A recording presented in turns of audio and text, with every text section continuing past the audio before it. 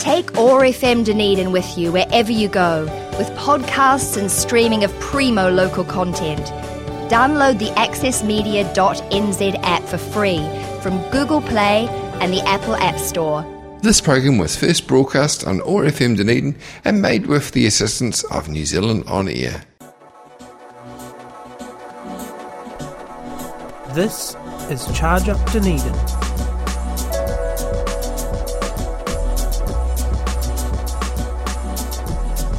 Hello, good evening, and welcome to Charge Up Dunedin, the first in a series of podcasts being broadcast here on Otago Access Radio and streamed online on our website, oar.org.nz.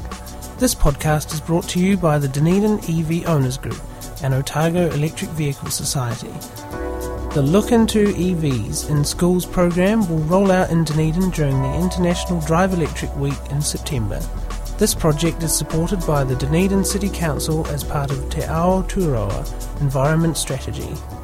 Hello, I am Sam Hales, currently a Masters in Science Communication student at Otago University. I have a passion for everything automotive related, and surprisingly that includes electric vehicles. Yes, despite currently owning a straight-six petrol-powered BMW, which I managed to convert from an automatic to a manual transmission thanks to the power of YouTube, I too can see that the future is in high-amp, high-torque world of the electric motor. I want to help you to understand more about the ever-changing world of electric vehicles. You may not know that Dunedin has the highest number of EVs registered per capita in New Zealand, so what better place to start the high-voltage revolution towards sustainable emission-free motoring? Now, there seems to be a lot of misinformation out there regarding electric vehicles.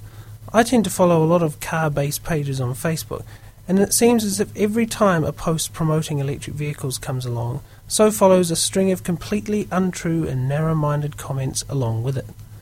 This could be due to the nature of the petrol heads who follow these pages. However, I think that most of it is simply down to people making assumptions rather than educating themselves about EVs. So, for the next half hour or so, I'll be doing a bit of electric vehicle myth-busting, so to speak. We'll look at the myths and assumptions people might make when they consider changing to an EV. We'll examine the drivability aspects, how they differ from your normal internal combustion car, and focus more on the scientific myths rather than the subjective ones.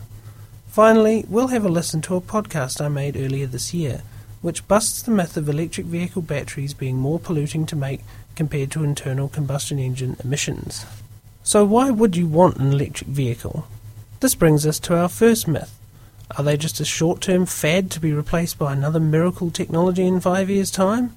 Well, you might not have a choice between EV or petrol in the future, as more countries put in plans to ban internal combustion-powered vehicles from central cities towards the 2030s and 2040s. Some examples of this are most of Scandinavia, with a ban on new fossil-fueled vehicles after 2030, with Norway jumping the gun a bit and commencing their ban in 2025. Ireland is set to do the same by 2030, with the UK commencing their ban on new internal combustion vehicles by 2040. Looking closer to home now, apart from the obvious cost savings by not having to buy petrol regularly, an electric car is of course a very powerful and effective way at reducing your CO2 emissions. Most of New Zealand's emissions come from vehicle usage, so the more people we have in electric cars, the better we can be at reducing our impact on climate change. So, you've decided to take the plunge into the world of electrons and find an electric car to park in your driveway. This brings us to our second myth. They're too expensive. Now, okay, even I'll admit that EVs aren't yet at the cheap banger price point just yet. It'll be a few more years until you can pick up a Nissan Leaf for the price of an iPhone. However, they certainly aren't unattainable. A quick browse of our favourite auction site shows a small number of Nissan Leafs available for under $9,000. Prices vary according to the mileage, the power output of the motor, and most importantly, the state of health of the battery.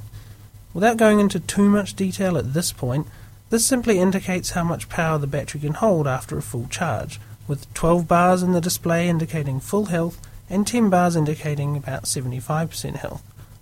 On average, a decent condition, full state of health Nissan Leaf sells for around $14,000 to $17,000, which you would surely agree is very reasonable.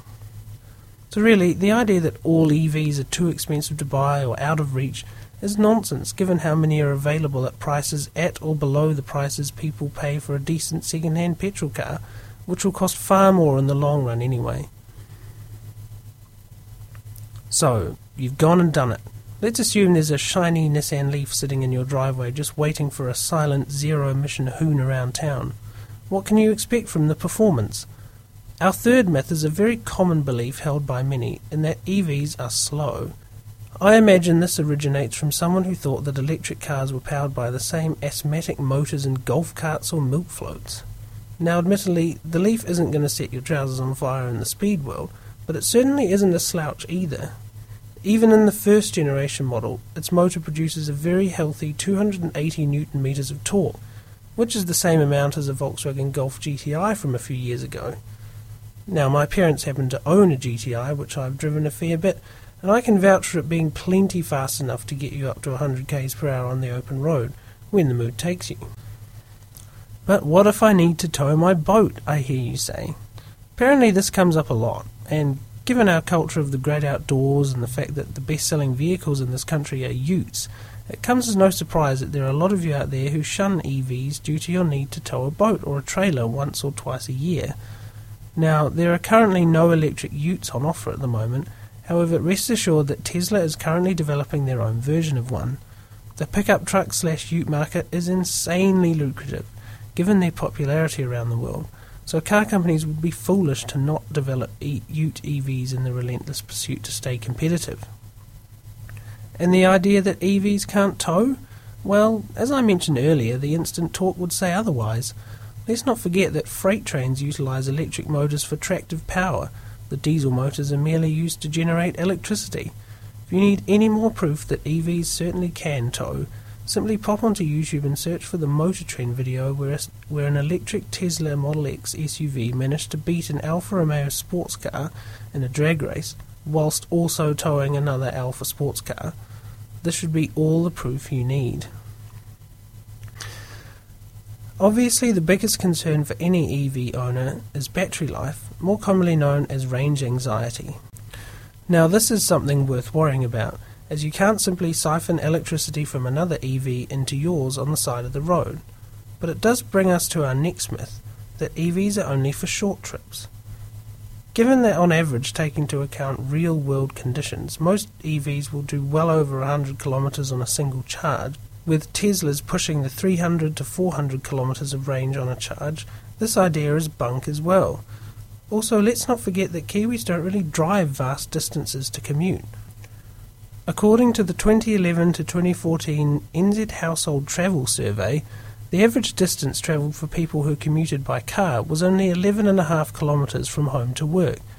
Even a Nissan Leaf with an 80% state of health would provide more than enough charge for a round trip, including any extra trips after or before work. Now let's look at how you refuel an EV. This is the part that understandably puts people off the most, and brings us to our penultimate myth, that they take forever to charge. This is a bit of a yes and no statement, really. Yes, batteries do take hours to charge on low voltage home power outlets. Anyone who has had to wait 16 hours for their AA TV remote batteries to charge up will testify to that. However, the lithium cobalt manganese batteries in a Leaf, for example, will quite comfortably go from 0 to 80% charge in half an hour or so at any fast charger. Even charging on a home wall socket isn't too punishing. If using a 240 volt home socket, the Leaf will charge from 0 to 100% in 8 hours. The trick is to charge overnight when you get home. Arrive home at 6 p.m, say, then leave at 8 a.m. the following morning. This gives plenty of time for the car to fully recharge from 0 to 100%. So in short, the notion that all electric vehicles take hours and hours to charge up isn't really true. And that brings us to our final myth, the idea that there simply isn't any infrastructure in New Zealand to support electric vehicles. Of course, anyone can charge at home, but what if you want to go to the mountains on a skiing trip or drive up the country? You aren't always near a power socket. Having a charging point you can rush to when your car is at 1%, much like with your smartphone, is a crucial part of the EV ownership experience. For those who think chargers are few and far between in this country, I would like to point you to the ChargeNet array of charging stations. A visit to their website will show a map of New Zealand completely covered in little green dots, indicating a fast charging station. These stations are paid chargers and can charge a Nissan Leaf from 0 to 80% charge in as little as 20 minutes. This normally costs $5 to $10 depending on how much you charge up by, but this is obviously a pittance in comparison to the $80 to $100 it takes to fill a petrol car. There are also free charging points often installed in malls or supermarket car parks, but these are slow chargers designed to top up your battery rather than provide a full fill-up. To find a charger near you, all it takes is a quick browse of the EnergyWise website and its EV charging section, and you'll soon find out there's more than enough infrastructure to support EV charging in New Zealand. So there you have it, some of the more pressing and relevant EV myths busted. Now we're going to have a listen to a podcast I made earlier this year which showcases an extended look at the effects of lithium and cobalt mining and electric vehicle uptake. Will the environmental effects of increased mining for EV materials really outweigh the environmental effects of continued internal combustion engine vehicle use? Let's find out. Society has undergone a technological revolution in the past 5 to 10 years. Phones became smart, computers have become cheaper and vastly more powerful, and electric cars have finally become a regular sight on our roads. The development of such vehicles has been driven mainly by the relentless quest to cut down on CO2 emissions in the wake of climate change. Ah yes, the satisfying sound of a petrol engine start-up. At least to us car enthusiasts, the sounds of traffic littered with noisy internal combustion engines tend to be shattering the peace for most people. Inevitably though, this will be replaced with something much more futuristic.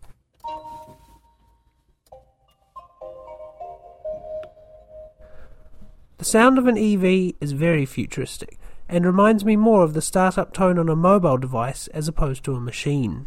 However, it's important to consider that with the number of electric cars expected to increase rapidly in the near future, what will the increased demand for precious earth resources do to the environment? Will the negative effects of mining and extracting these resources negate any positive benefits that switching to electric vehicles has? Today, I will examine the controversy of lithium and rare earth metal extraction, its relationship to the increased use of electric cars, and whether we should be worried about what effect this has on the environment. I think it's important to start this discussion with a look at the current fleet of electric vehicles as they stand, and where they're headed in the future. The Ministry of Transport figures for 2014 to 18 show that EV vehicle fleet has increased rapidly since the start of 2017, with an increase of new electric vehicle registrations of 55% between 2014 and 2015, to a whopping 141% increase between 2015 and 2016, showing a huge jump in the public interest using electric vehicles as a way of getting around. I can't blame people for getting on board the EV craze. Having owned and worked on a near 20-year-old internal combustion-powered BMW for the past 2 years, I'm frankly amazed at the sheer complexity of the internal combustion engine, with hundreds and hundreds of finely lubricated components working in incredible harmony. That being said, these machines are more similar to needy relatives than tools to get you places, with even the most basic car engine requiring a service every 10,000 kilometres and constant checks to ensure roadworthiness and optimum running condition. Despite being a proud petrol head myself, I can't blame people for ridding themselves of this aging technology. An EV is powered by either a synchronous or induction electric motor, which by all accounts has just one moving part. Maybe these early adopters are onto something. I recently managed to score an outing in the world's best-selling EV, the Nissan Leaf, which currently has surpassed 400,000 worldwide sales. The experience was quite eye-opening, and really made me see why the EV has had such a sudden increase in popularity in New Zealand, especially with a glut of good-condition, low-mileage used imports from Japan, which make up the majority of registrations. The drive was incredibly smooth.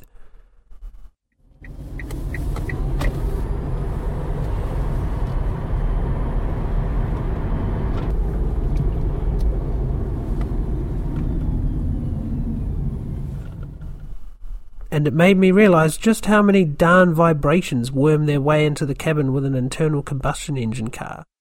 I took my internal combustion powered car out for a drive to compare. Its engine noises and gear shift was suddenly quite intrusive after the whisper quiet Nissan. The other issues with internal combustion engines is the power band. So we're driving along in this internal combustion powered car, but if I put my foot down hard, virtually nothing happens in terms of the response of the engine. It's quite a slow response. You really don't get any response until you're doing about 3,000 RPM.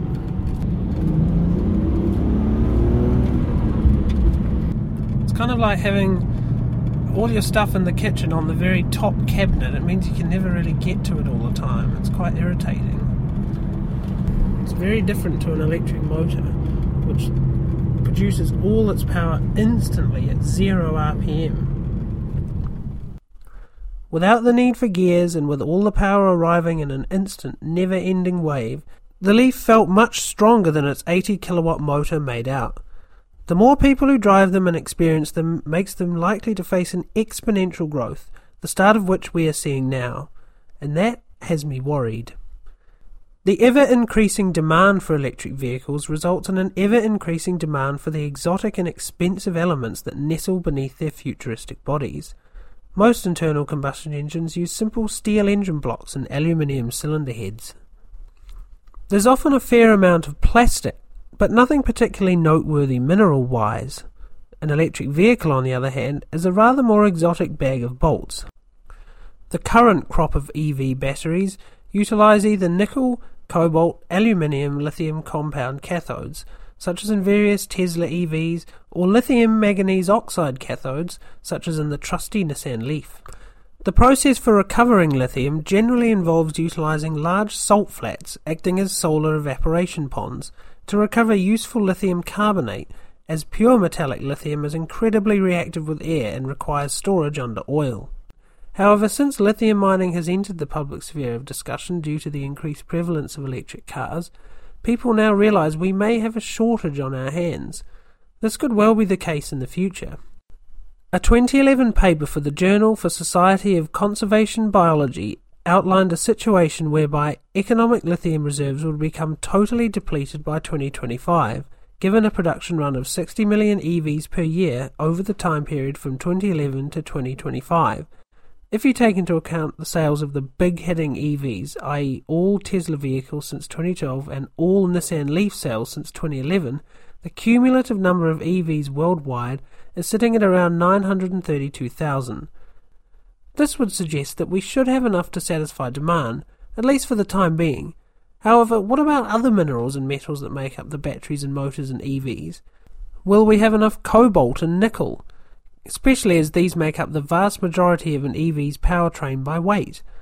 I spoke to geologist Dr. Mike Palin of Otago University, who has experience in mineral deposits and mining. Whatever metal or commodity you're extracting, you're taking a natural accumulation and you're digging up and processing it in some way. So there's always going to be a footprint there. Now, in the case of lithium, that footprint is relatively small, and that's why those deposits are being mined, even though in some cases they are quite remote, because, again, your costs are less. But, okay, so if you're talking about metals, it depends on what kind of deposits there are, such as for some of the rarer elements like cobalt. You don't need as much of it, but it doesn't make big deposits. I mean, it's relatively a rarer element. And so you have to mine large quantities of rock because it's in low concentrations in that rock. Where you have, kind of point sources, that's a big problem. Yeah. You have political problems there. You have environmental problems. There's a fair bit of uncontrolled mining that takes place. If you're talking about industries or individual companies that view themselves as being fair or green or whatever, It's not good for them to have products where they're, sourcing metals from uncontrolled, environmentally damaging and human damaging operations. You're always driving innovation to get new technologies where you don't have to be beholden to China for your rare earths, or you don't have to get your cobalt from the Congo. All of these operations, mining operations, they are the best ones. They have very small margins.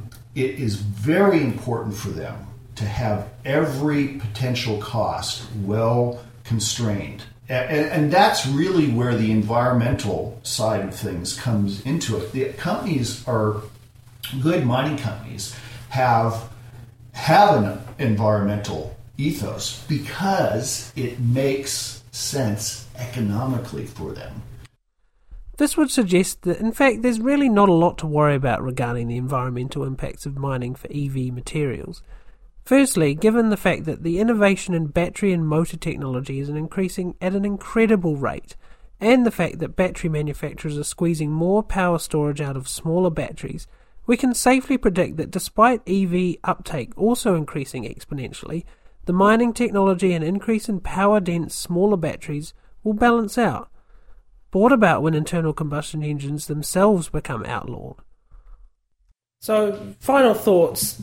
The EU is looking to actually ban all internal combustion vehicles by 2040, I think it is, which isn't actually that far away if you think about it. No. So, assuming we're forced to drive electric cars, and that includes hybrids as well, they're totally banned as well. Do you foresee a sort of a sudden shortage of rare earth minerals and copper for the motors and things like that because of this legislation? If you hear people talking about, we don't have enough, yes, they're right. But you have to look down, into the future and say, okay, that will raise the price, that will drive alternatives to be found of other metals and exploration for that metal. It will eventually be met in some way. So I'm confident that the technologies will evolve and the resources are there. We're not going to just come to a point one day where, we don't have any more. What are we going to do? There'll be a ramp up to that. Secondly, the environmental damage from current internal combustion engines is something that has already garnered huge attention due to it being a contributing factor in climate change. The fact that our current crop of well over 1 billion cars on the road, all of which run on a fuel that causes environmental damage when we harvest it and that causes damage due to the CO2 emissions when we use them, is a much greater problem than increased mining. I mean, if you look at all the pluses and minuses of things, you have to say, yes, when you extract the metals out of the ground, you change that place. You have to weigh that kind of small footprint destruction with what we're doing to the atmosphere. And, the thing is, you can dig a hole in the ground and fill it up, and if you're responsible, even if you're not responsible, it's a relatively restricted area of disturbance. Finally, an internal combustion engine is only capable of converting around 20 to 30% of the energy in petrol into actual motive power, with the rest ultimately converted into waste heat. In comparison, an electric motor itself is generally around 80 to 90% efficient, with EVs sending a decent 50 to 60% of the power stored in the battery into motive power at the wheels. Given that, in New Zealand at least, the majority of this energy is from clean, renewable sources, anyone here driving an electric vehicle is technically carbon zero from a purely motive point of view. Given that most of the carbon emissions from mining of minerals and resources are spread over a large number of EVs that are themselves far more efficient than their internal combustion counterparts, the net emissions are much lower. This is something that has to be done to help climate change.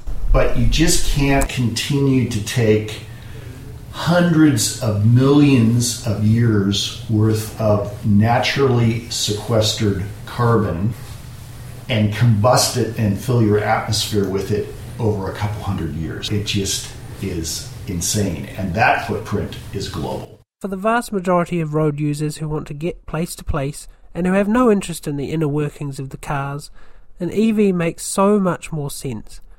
The more people who try them out and see just how comparable in terms of performance to an internal combustion engine they are, and how cheap and clean they are to run, the higher the uptake rate will be. And this can only be good for the environment in the long run. Just spare a thought for the finely engineered piece of aluminium and steel whirling away in front of you for now. It will sadly be playing its final 7,000 RPM curtain call in the not too distant future.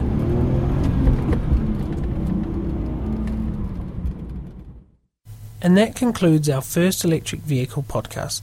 I hope you enjoyed it and learned a few things and found out something you didn't know.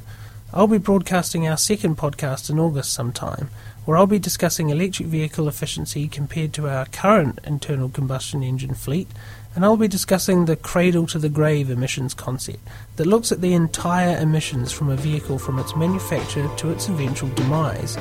Finally, I'll be interviewing Dutch motoring enthusiast Weber Wacker, who holds the world record for the longest drive ever in an electric car at 95,000 kilometres across the world. Anyway, that's it for the moment. Thank you for tuning in, and goodbye. Take OAR FM Dunedin with you wherever you go, with podcasts and streaming of primo local content. Download the accessmedia.nz app for free from Google Play and the Apple App Store. This program was first broadcast on OAR FM Dunedin and made with the assistance of New Zealand On Air.